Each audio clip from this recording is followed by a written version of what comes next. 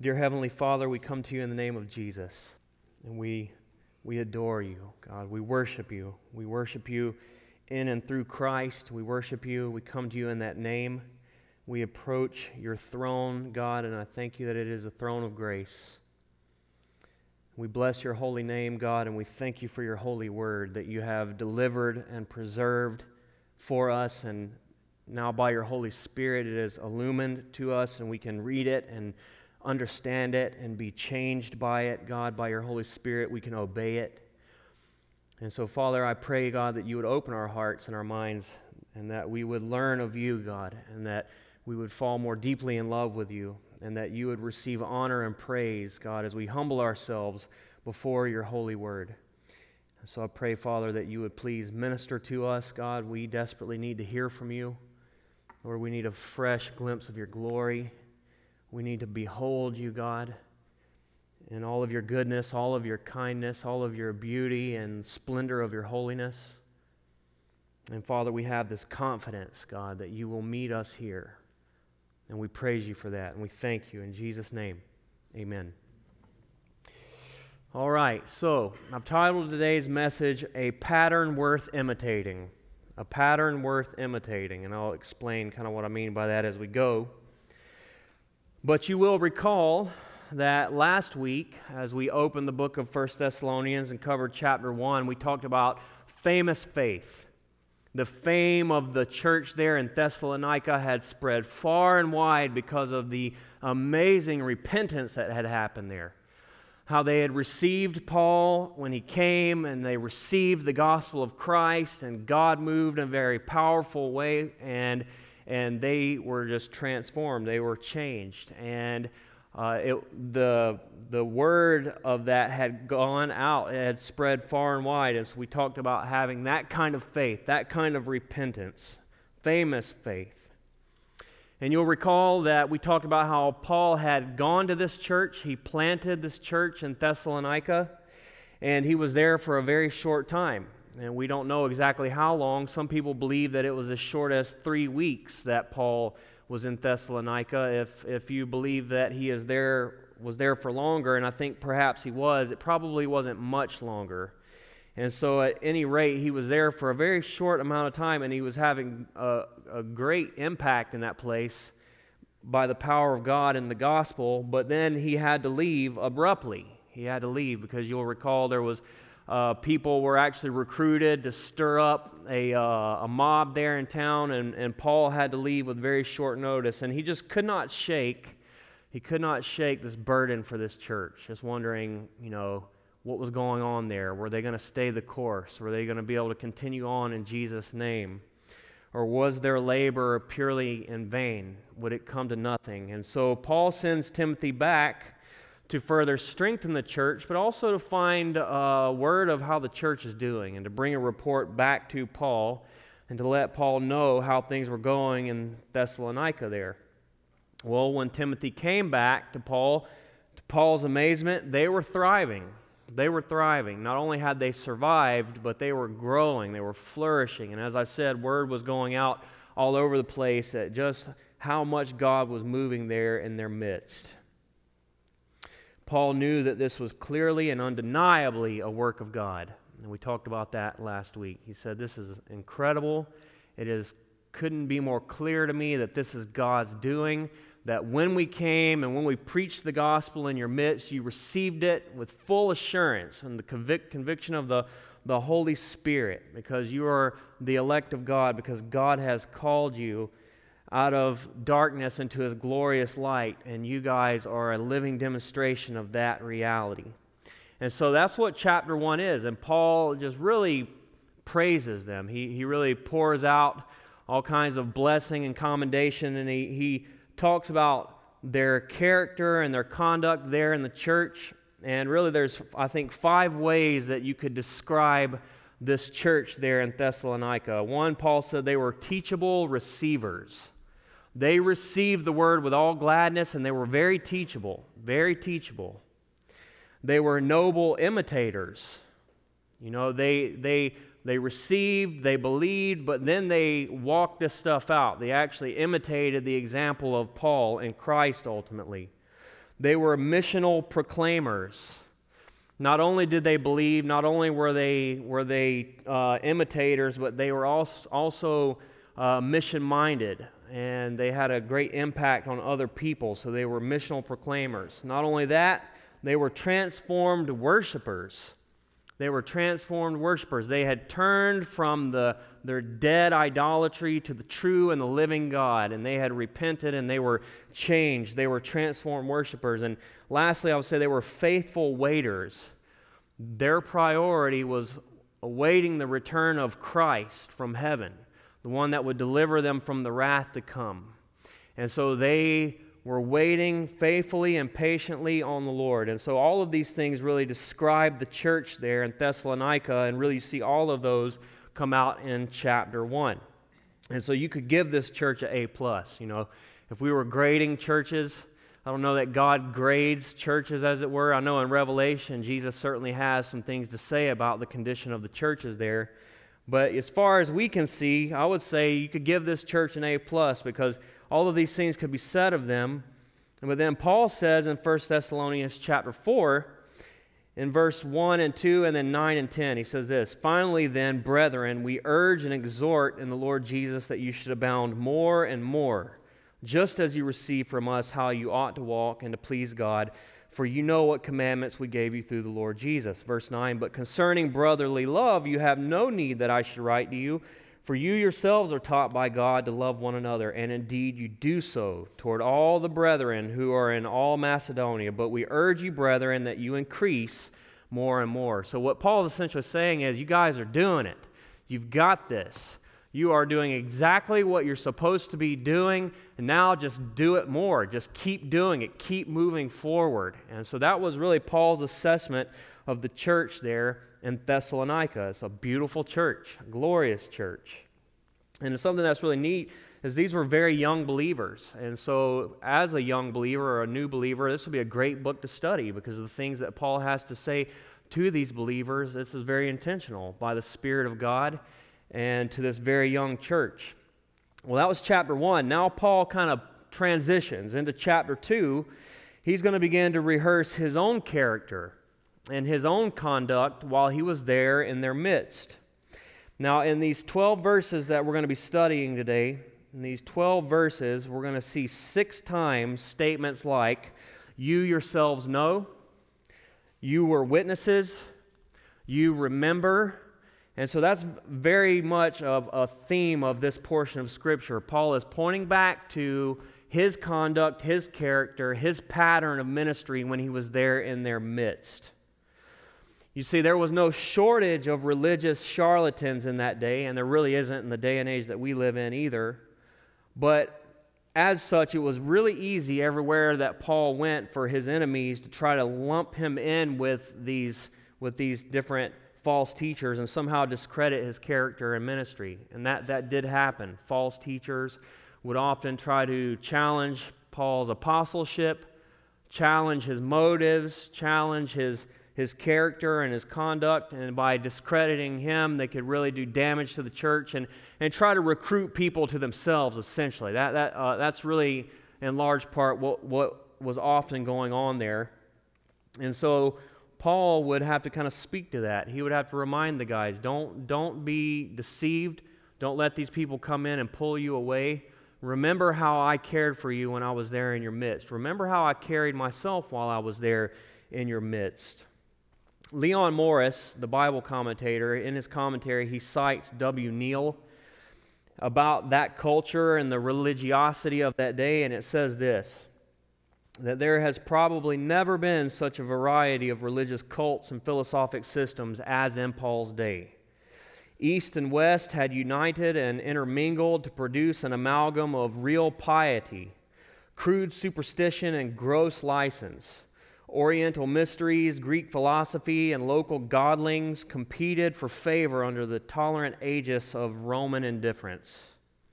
Holy men of all creeds and countries, popular philosophers, magicians, astrologers, crackpots, and cranks, the sincere and the spurious, the righteous and the rogue, swindlers and saints, jostled and clamored for the attention of the credulous and the skeptical. I love that quote. to read that a few times to really wrap your head around that. But he's just saying that the culture was such that there were so many types of religions and pagan religions and magicians and astrologers and just on it went, and everybody was kind of competing for prominence and to try to get the attention of the people. Rome was real lax. They really believed that there are many gods. You can worship all the gods. You should worship all the gods. And so this just really created an atmosphere where everybody was really competing for prominence with whatever it was that they were trying to push forth here. And so it would be really easy for a false teacher to come along and say, Paul's just one of those guys. Don't listen to him. There's no reason why you should give any real thought to his message, his gospel message, because he's just one of these guys. And so it appears that Paul is in this chapter reminding them of his kindness, his care, his love, his sincerity, the power of God working through him when he was there in his midst. And so in a lot of ways, what we see here is just a portrait or a picture of a Christian minister, a legitimate, sincere, God-called, Spirit-empowered minister of the gospel. And I would also say that what we see here is a pattern worth imitating. You know, last week I had read this verse in Philippians 3:17 where Paul says, "Brethren, join in following my example and note those who so walk as you have us for a pattern." Now that was true of the Christians in Thessalonica. They walked as Paul walked. They walked as Christ walked. Paul was an example to them, and there were others who also had this pattern. Paul said you need to note those people and follow them as you have a pattern. And that's exactly what the church in Thessalonica did, and I think now Paul kind of tells us in plain language what that pattern is. Paul now describes for us the pattern that they are called to follow, and that's what we're going to see in our text. This is Paul's example, Paul's pattern, and it is a pattern worth imitating, and it's really three simple points. We're going to see Paul's courage in God. Second point, we're going to see Paul's motives. They were pure.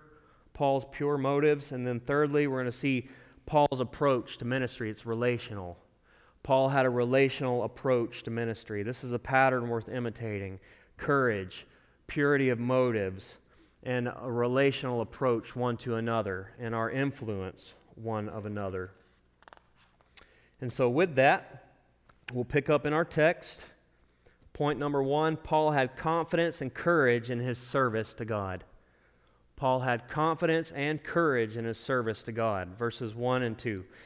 "For you yourselves know, brethren, that our coming to you was not in vain.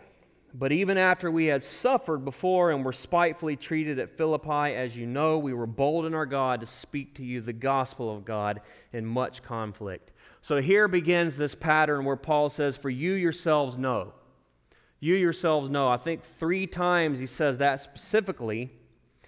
And in fact, he says it twice here, once in verse 1 and once in verse 2.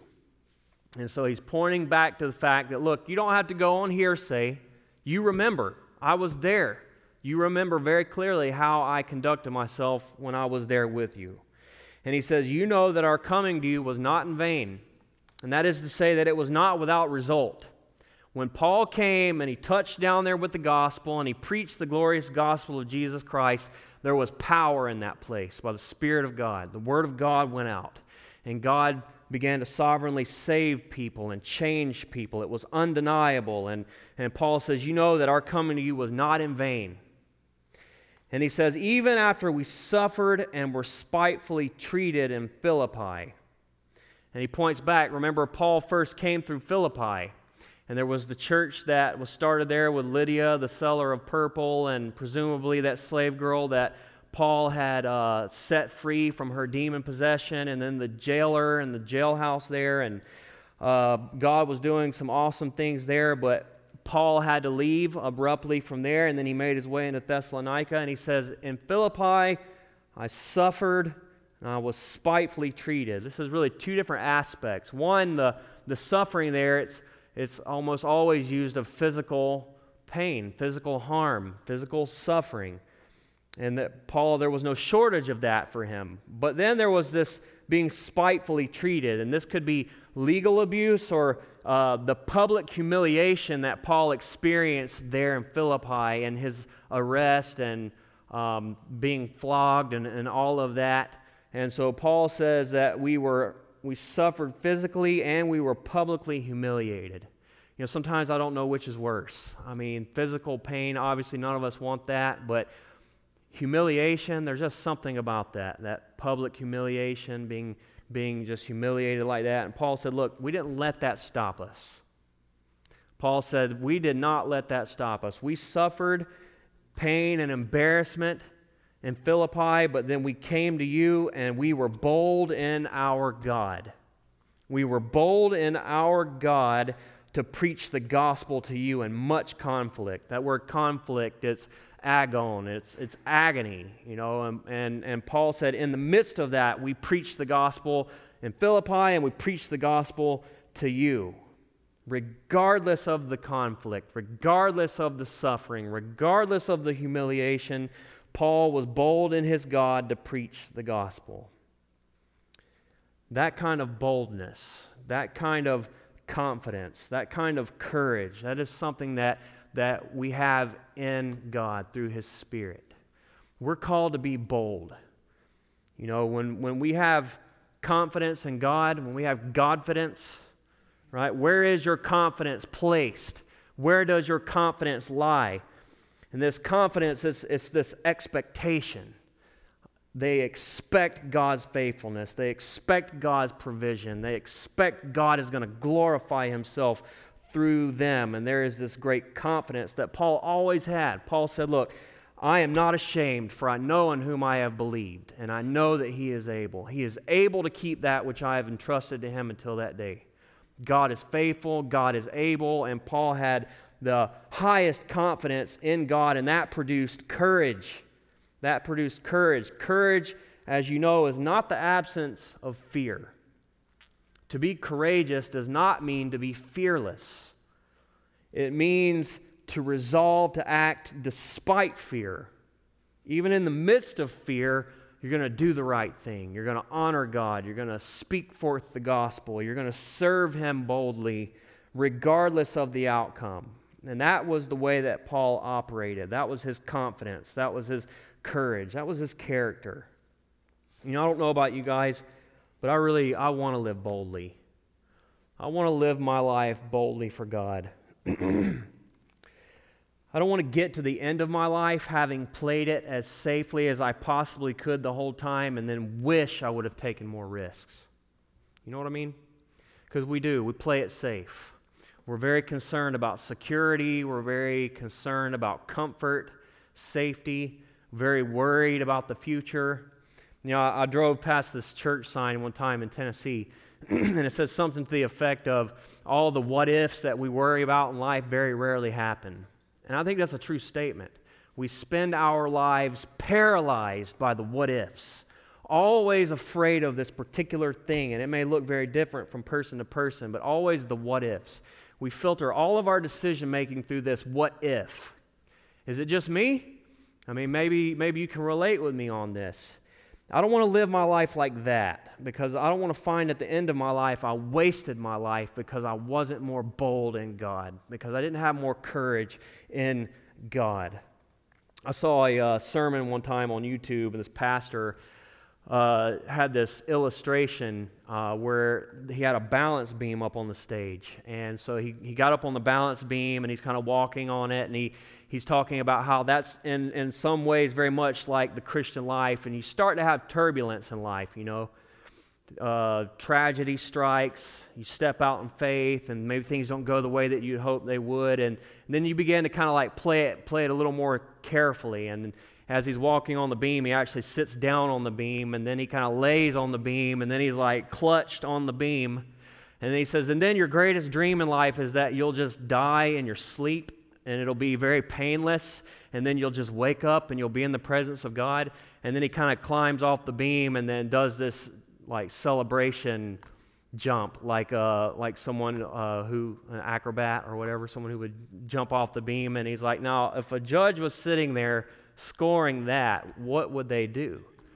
You know, he was like, what are they supposed to say to that? And he said, in a very real way, one day we are going to wake up in front of the Creator, the Judge, Almighty, and He's going to say, what was that? Well done. You played it as safely as you could possibly play it in this life. You took no risks. You had no boldness, no courage in me. You didn't step out in faith whatsoever. What's He supposed to say to that? And I don't want that to be true of me. And I know you don't want that to be true of you. And I want to have that kind of confidence that Paul had. And whatever way it is that God is calling us, and it looks very different from person to person. It looks very different. It's not always the same.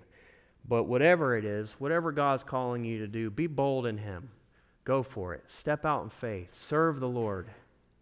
This whole what if thing, oftentimes it never happens, but even if it does, so what? Even if it does. And I can't help but think of Daniel chapter 3. And you know the story, Shadrach, Meshach, and Abednego.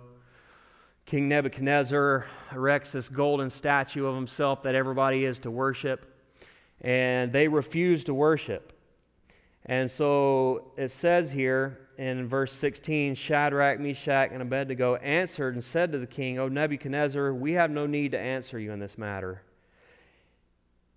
If that is the case, our God, he said he's going to throw him in the fiery furnace. If that is the case, our God, whom we serve, is able to deliver us from the burning fiery furnace, and He will deliver us from your hand, O king. But if not, let it be known to you, O king, that we will not serve your gods, nor will we worship the gold image which you have set up. They said, look, our God can deliver us. He will deliver us. But even if He does not deliver us, we're not going to worship. We're not going to worship you, and we're not going to worship your false gods. Now, that's boldness. That's boldness right there. Oftentimes we think, God, I hope God delivers me from this, and then if something happens and He doesn't, and it gets hard, we start thinking, God, where are you at? We start to question or challenge God's goodness. There's none of that here. Even if God does not deliver them, God is good, and they're not going to worship or bow down to another God, even if that means death. And that's boldness right there, folks. That's the kind of boldness that Paul served with. He said, we were bold in our God when we came to you to preach the gospel of God in much conflict. And so Paul reminds them of that. And so with that, now you go into the second point. Paul begins to talk about his motives. In a lot of ways, that boldness was born out of his motives. And he had pure motives in his service to God. And this is what he did, it's how he did it, and it's why he did it. And those are all very important. What we do matters. How we do it matters, but why we do it also matters. Okay? And so Paul could point to his motives here. And the first thing, under point number 2a, he said it was not for you, first and foremost, but it was for God.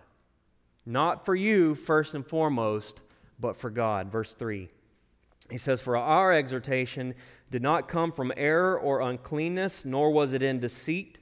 But as we have been approved by God to be entrusted with the gospel, even so we speak, not as pleasing men, but God who tests our hearts. So he says, our exhortation, our instruction to you, he said, it did not arise from error, that is false teaching or heresy. Paul did not come to them with false doctrine, false teaching. He said it did not come from error. He said, nor did it come from uncleanness. Now this word is very closely linked to the idea of sexual perversion, and that was a very real part of pagan idolatry in that culture, and the false teachers that would come in oftentimes were trying to lure people away for their own deviant purposes. And so Paul assured them, that our motives were pure. We weren't trying to lure you away for any unclean and impure reason. And he said, nor did our exhortation arise from a place of deceit. That word deceit there, it's literally like a fish hook or a trap or trick. The thing about a fishing lure, to the fish it looks really good. He doesn't know, and he's drawn away by it until he bites, and then the fisherman has him. He took the bait. And Paul said it wasn't that at all. We didn't come promising you something, though we had every intention of delivering something else. There was no duplicitousness there. Paul was very, very pure in his motives, and his instruction was very pure. It did not come from a place of uncleanness or deceit or error. He was sincere. He was sincere. And he was bringing to them the God-honest truth. And he was bringing them the pure gospel, and he was bringing it to them for the right reason. Because he says, we have been approved by God. He had been called by God to this very thing. He was validated from God. Paul had his validation from God. He didn't need it from man. Paul was sufficient in Christ, and Paul was on a mission for Christ, and Paul was going to serve God no matter what. And he says, we were entrusted with the gospel. Paul had a stewardship. So Paul said, look, we didn't come to you with error, uncleanness, deceit, because I have been called by God, validated by God, entrusted with the gospel by God, and it is required of a steward that he be found faithful. And so Paul was a faithful servant of God with the gospel of God. And knowing that, Paul could say, even so we speak, not as pleasing men, but God who tests our hearts. That was first and foremost God's goal, or Paul's goal was pleasing God over and above pleasing anybody else. Okay, so that was Paul's motive. His allegiance, first and foremost, was to God. And that's the way it has to be, folks. Where does your allegiance lie? What are your motives? Is it to please God, or is it to please other people? Paul says in Galatians 1:10, for do I now persuade men or God? Or do I seek to please men? For if I still pleased men, I would not be a bondservant of Christ. Sometimes those two things are diametrically opposed. Sometimes you cannot please men and please God at the same time. And if you got to make a decision, you always please God, always. And that was Paul's mission. That was his motive. And he was going to please God even if it meant that he was going to enter into much conflict and suffer for it. Even if it meant that he was going to lose followers because the message that he had was not attractive. Whatever the case was, Paul's goal first and foremost was to please God. And so it wasn't to try to lure people away or anything like that. It was to please God, and he knew he had to answer to God. And he said, it's God that tests our hearts. God tests the heart. And that's serious. And Paul knew that he was going to have to answer to the judge, and that he had been commissioned and entrusted, and that these people God had given into his care. And so Paul took this very seriously. He said, look, my conduct was good, my character was good, but the reality is I answer to a much higher authority. I answer to God Almighty, and he has entrusted me with the gospel, and he has entrusted you to me. And so Paul took that very seriously. He could stand before the Lord and say his motives were right. And then B, under motives, Paul said that it was not so much for you as it was for God. And then B says that it was not for me, but for you. I didn't do what I did for me, I did it for you. That was Paul's motivation. Verse 5, he says, for neither at any time did we use flattering words, as you know, nor a cloak for covetousness, God is witness. Nor did we seek glory from men, either from you or from others. So Paul said, look, we didn't use flattering words when we were in your midst. Paul didn't come with flattering words. Now, what is this flattering words? I'll tell you what it is. It's telling somebody what they want to hear so that they will give you what you want. That's flattery. Telling somebody what they want to hear so they will give you what you want.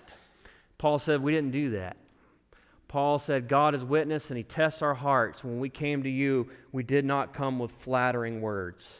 We didn't tell you what you wanted to hear just so that you would give us what we wanted, as it were. And he says, nor did we have a cloak for covetousness. That is to say, we didn't have covetousness that was concealed. We didn't have ulterior motives. He said, we didn't want what you had. We didn't come here to get from you. You didn't have anything that we wanted. It was not about Paul, it was about them. And so he said we didn't come with flattering words, and we didn't come with ulterior motives. We didn't come with covetousness concealed. And he says, nor did we seek glory from men. Paul didn't do what he did for stuff, and Paul didn't do what he did for applause. or for elevation. Paul, keep getting back and forth there. Paul did not come to be glorified by those Thessalonians there. He didn't want their stuff. He didn't come with flattering words. He was not covetousness. He was not covetous, and he did not want to be elevated. He didn't want glory from men. He wanted glory for God. He wanted glory to God. And so Paul said, I did what I did first and foremost for God, not you. But then secondly, I did for you, not for me. Does that make sense? Tracking with me? Okay. So it was Paul's motives, and that's good. That's really good. That's good motives right there. First and foremost, what we do in this life is for the glory of God. It is for Him. It is for the praise of His glorious grace. It is for His great name and for His good pleasure. Even if that means we have to break ranks with everybody else around us, it is for God. But then secondly, in our service especially, it is not for us, it's for each other. Amen? That's what we exist to serve and to bless one another in Jesus' name. And that's why Jesus could say, I didn't come to be served, but to serve and to give my life as a ransom for many. And so our Lord Himself, that was His method of operation. He served other people. And so Paul could say that about himself. And now lastly, third point, Paul had a relational approach in his service to the church. Paul had a relational approach, and that is so important. He said, I came to you as a mother and I came to you as a father. You can really be a lot more productive on a relational level, you know. When I was really, young in the faith and aspiring to be a pastor, I was influenced by men that were just real domineering, authoritative. I used to call them cowboy gangster pastors, and I looked up to that, and I thought that was the way it was supposed to be. And then sometimes, God forgive me, I even acted like that, and I did damage. And my wife, praise God, she really encouraged me and helped me to realize in a lot of ways that is all bad. And so I've come to realize that, man, it's gentleness, it's love, it's kindness, it's care, it's relational, It's not wielding a hammer. And so Paul said that when I was in your midst, I came as a mother, I came as a father, I came relationally. In 6b there, the latter part of verse 6, he says, when we might have made demands as apostles of Christ, but we were gentle among you, just as a nursing mother cherishes her own children. Now, I think the reason why I included the last part of verse 6 and 7 here is because he's making kind of a distinction between these two different ends here. I could have come as an apostle of Christ making demands on you, but I was gentle. This word but here, but we were gentle. I'll get a little bit of grammar here. This is an adversative conjunction. Did you know that? It's an adversative conjunction, and I don't know what that means. I just know that it means basically on the other hand. That's the idea. So Paul is saying, I could have come as an apostle of Christ, but instead I didn't. On the other hand, it's the extreme other end. I could have come wielding authority. I had the right and the ability, but I didn't. Instead, I came graciously and gently and lovingly as a mother. And we see this in Philemon. I love this. In Philemon, when Paul writes this letter to Philemon about Onesimus, and he's sending Onesimus back to Philemon's house, and Onesimus had wronged Philemon. It appears he had stolen from him and then left and booked it out of town. And Paul said, I want you to receive him back. But he says this, he says, therefore, though I might be very bold in Christ to command you what is fitting, yet for love's sake I rather appeal to you, being such a one as Paul the aged, now also a prisoner of Jesus Christ. Paul said, I am appealing to you for love's sake. He said, I could come demanding of you what is right, what is fitting. I could tell you what to do and expect you to do it, but he said, I'm not going to do that. I'm going to let you make the decision, and I'm going to ask you graciously, and I'm going to ask you lovingly. And you know what? I'm confident you're going to do the right thing. See, that was Paul's approach. And he says this as Paul the aged, and now also Paul the prisoner. He was getting on up there in years. And there's something about that, I think, oftentimes years will do that to people. I think we can be real hotheads when we're young, youthful, short fuse. As you get a little older, you get a little more even-keeled. And so Paul says, I'm appealing to you in love as Paul the aged, and now Paul's also a prisoner of Jesus Christ. And that was Paul's approach. And then this little word here, he says, among you, but we were gentle among you. Now, it'd be real easy to pass that by. But what that means is in the midst of you. In Luke chapter 2, remember when Jesus' parents, they went to worship there in Jerusalem, and they went back. He was just a child, and they thought that he was in the caravan, and they realized that he was not. And so Mary and Joseph, they went back to Jerusalem, and they found him there in the temple with the rabbis. Remember that? And he said, I must be about my Father's business. There in Luke 2:46, it says, now so it was that after 3 days they found him in the temple sitting in the midst of the teachers. That's that same word, in the midst, both listening to them and asking them questions. And that's the idea. When Paul was there, he was in the midst of the people. He was with the people. He was right in the middle, and the people were all around him. Paul was in community with these folks. He wasn't high and lifted up. He wasn't exalted. He didn't just appear and then disappear. He actually lived life with these folks. As long as he was there, he shared his life with them. Pastors, they make this mistake sometimes. They just appear on stage and then they disappear after the sermon, and you'll never see them again until they magically reappear next Sunday. And that's all bad. That's all bad. The pastor needs to be in the midst of the people. That's why I love before and after the service here. That is such a sweet time for me. It's when we're all together, and I will oftentimes be out there because it's the only time I can look every single one of you in the eyes as you're coming by. I just want to see your face. I want to greet you, and I wish that I had more time to spend with you guys before and after. And, I just want you to know, as a pastor to you guys, I love you, and I want to spend more time with you. And I want you to know that you can come to me anytime. You can call me, email me, text me. If you don't have my number, I want to give you my number. But I always want to be available to you. Always want to be available to you. And I wish that I were more so. And I desire to have more interaction with you than I do right now. So I just want you to know that's my heart. And so I don't want you to ever feel like you can't or shouldn't. I desire more of that. So by all means, please, people, reach out to me. And I want to be available here. And I don't want it just to be you having to reach out to me. I want to be here and engaging and interacting with you as well. And that was Paul's heart. He was in the midst of the people. And he said that he, as a nursing mother, cherishes her own children. So did he. And then just one more thing. He says, we were. In the New American Standard, it says we proved to be. We proved to be among you, as a nursing mother cherishes her own children. Now, in the New American Standard, I said it proved to be, and this also is what is called a collective historical aorist, more of the grammar.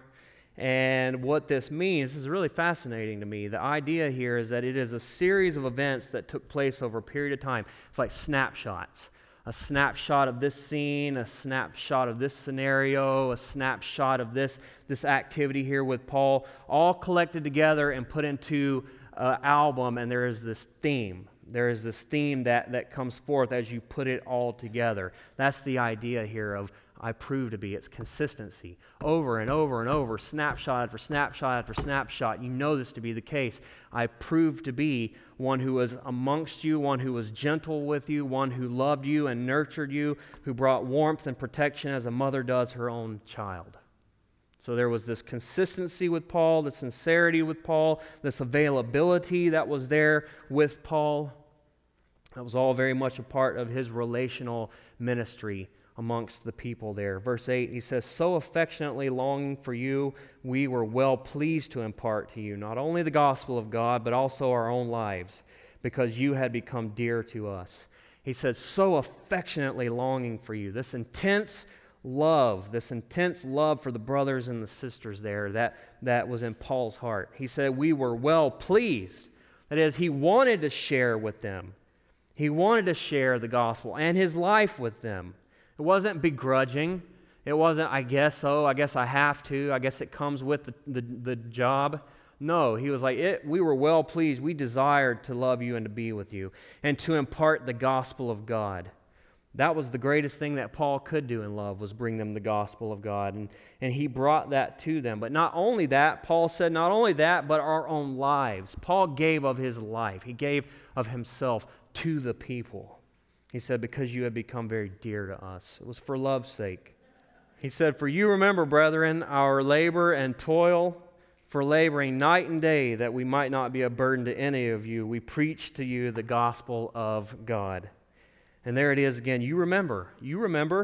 He said, our labor and toil, night and day. Paul worked to exhaustion. He worked sacrificially. Paul worked to meet his own needs physically, but then he also worked to meet their needs spiritually. And so that he would not be a burden to them. And that, again, is just a big difference between Paul and a lot of the other shucksters that came into the town there in the name of religion. Paul did what he had to do to be able to minister to them. And I mean, I could go on and tell some great stories. I think Pastor Bill was just such a great example of that to me. But for the sake of time, I must keep moving. But Paul was willing to do whatever it took to be able to minister. Paul was willing to do whatever it took. And he was willing to sacrifice and to give of his own life to be able to love these people and bless these people.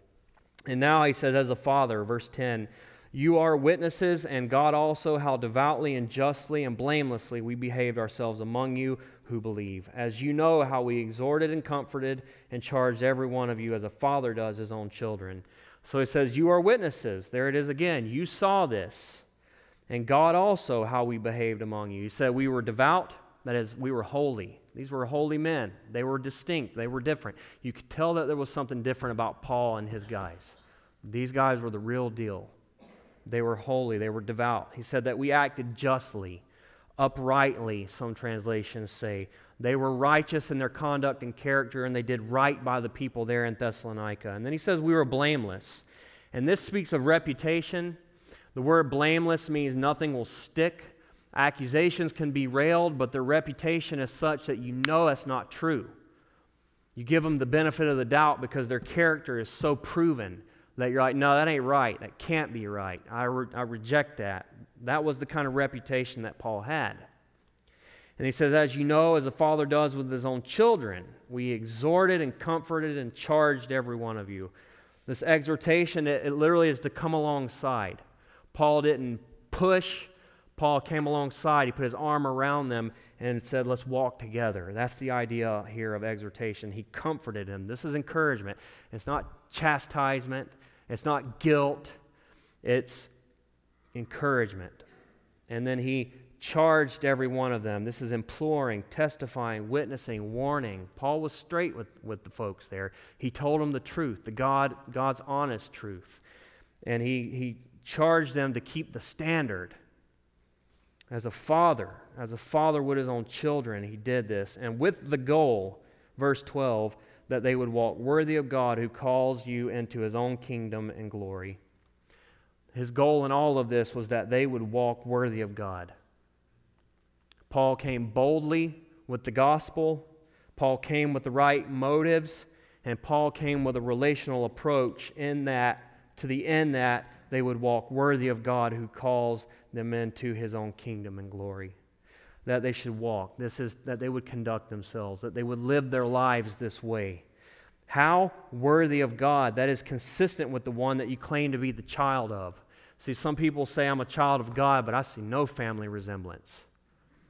You know, I mean, we want to look like our Heavenly Father. And you know what I mean when I say that? The Bible tells us the heart of God and the commands and the law of God, and Jesus exemplified that perfectly. And we should be seeking to look like him and to talk and walk and act like him and to obey and love and serve him. And that is to be a child of God and to resemble God. That is to walk worthy of God. And that was Paul's goal. That was Paul's aim, that they would do that. And then he says, the one who calls you into his own kingdom and glory.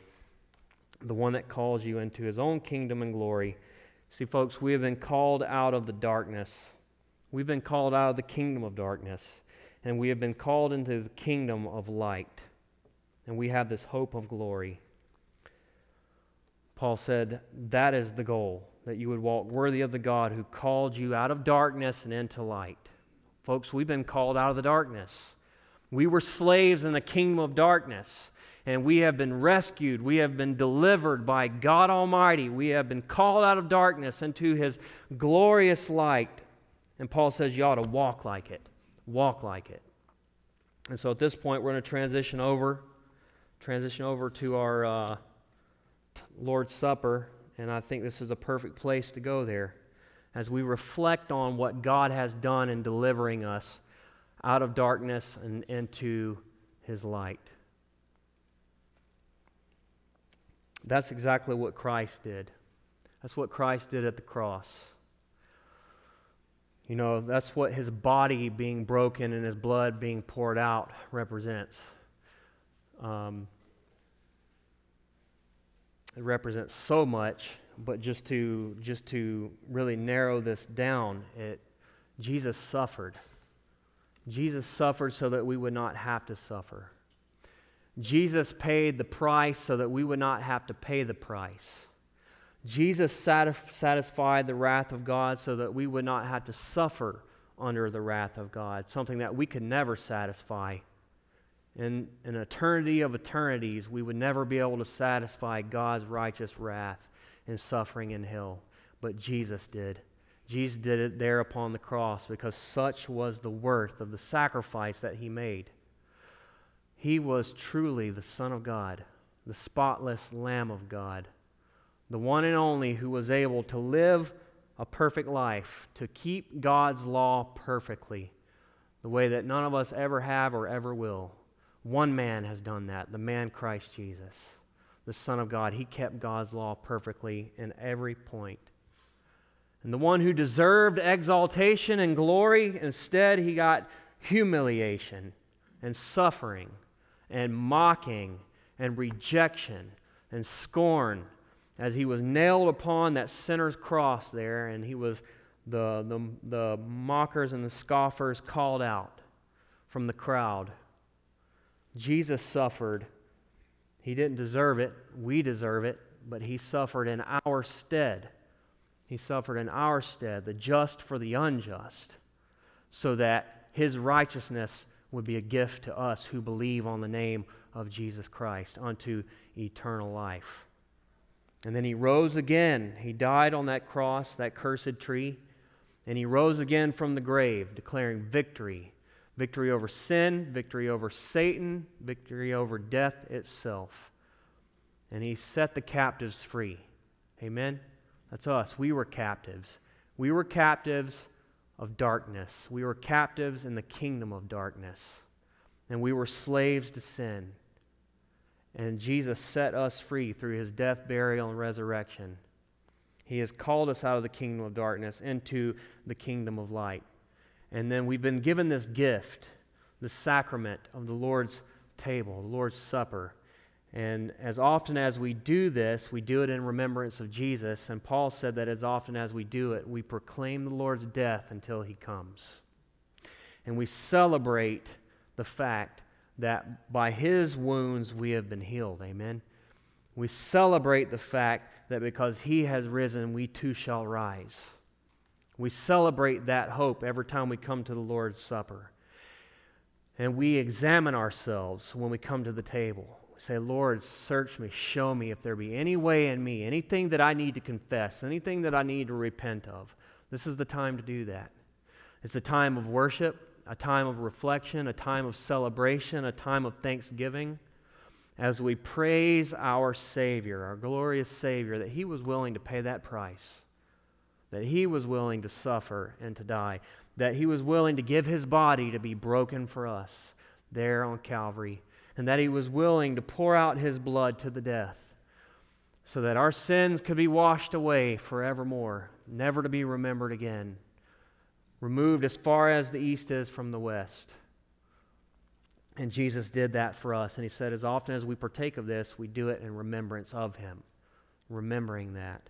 Celebrating the fact that our Savior has called us out of darkness into his glorious light. So we're going to have a song. Pastor Joe's going to come up and lead us in a song of worship. I'll encourage you guys to come forward and to get a cup of juice and a cracker there. And go back to your seat. After the song, we'll partake together.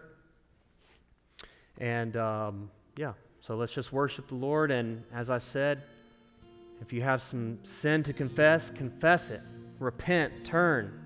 And if you don't know Jesus as your Savior, I would encourage you not to partake. Just this is for the believer. This is for the believer. But you can know Christ. If you don't know him, if you've never called upon his name, and you want to be saved, you can do that right where you sit. Or anybody who's watching from home or who may be outside, you can call upon the name of the Lord for salvation. You can say, Jesus, please forgive me. Jesus, please save me. Jesus, please take my life. I want to bow the knee. I want to surrender unto you, Lord Jesus. And if you call upon the name of the Lord, you will be saved, the Bible says. We have this confidence and this hope.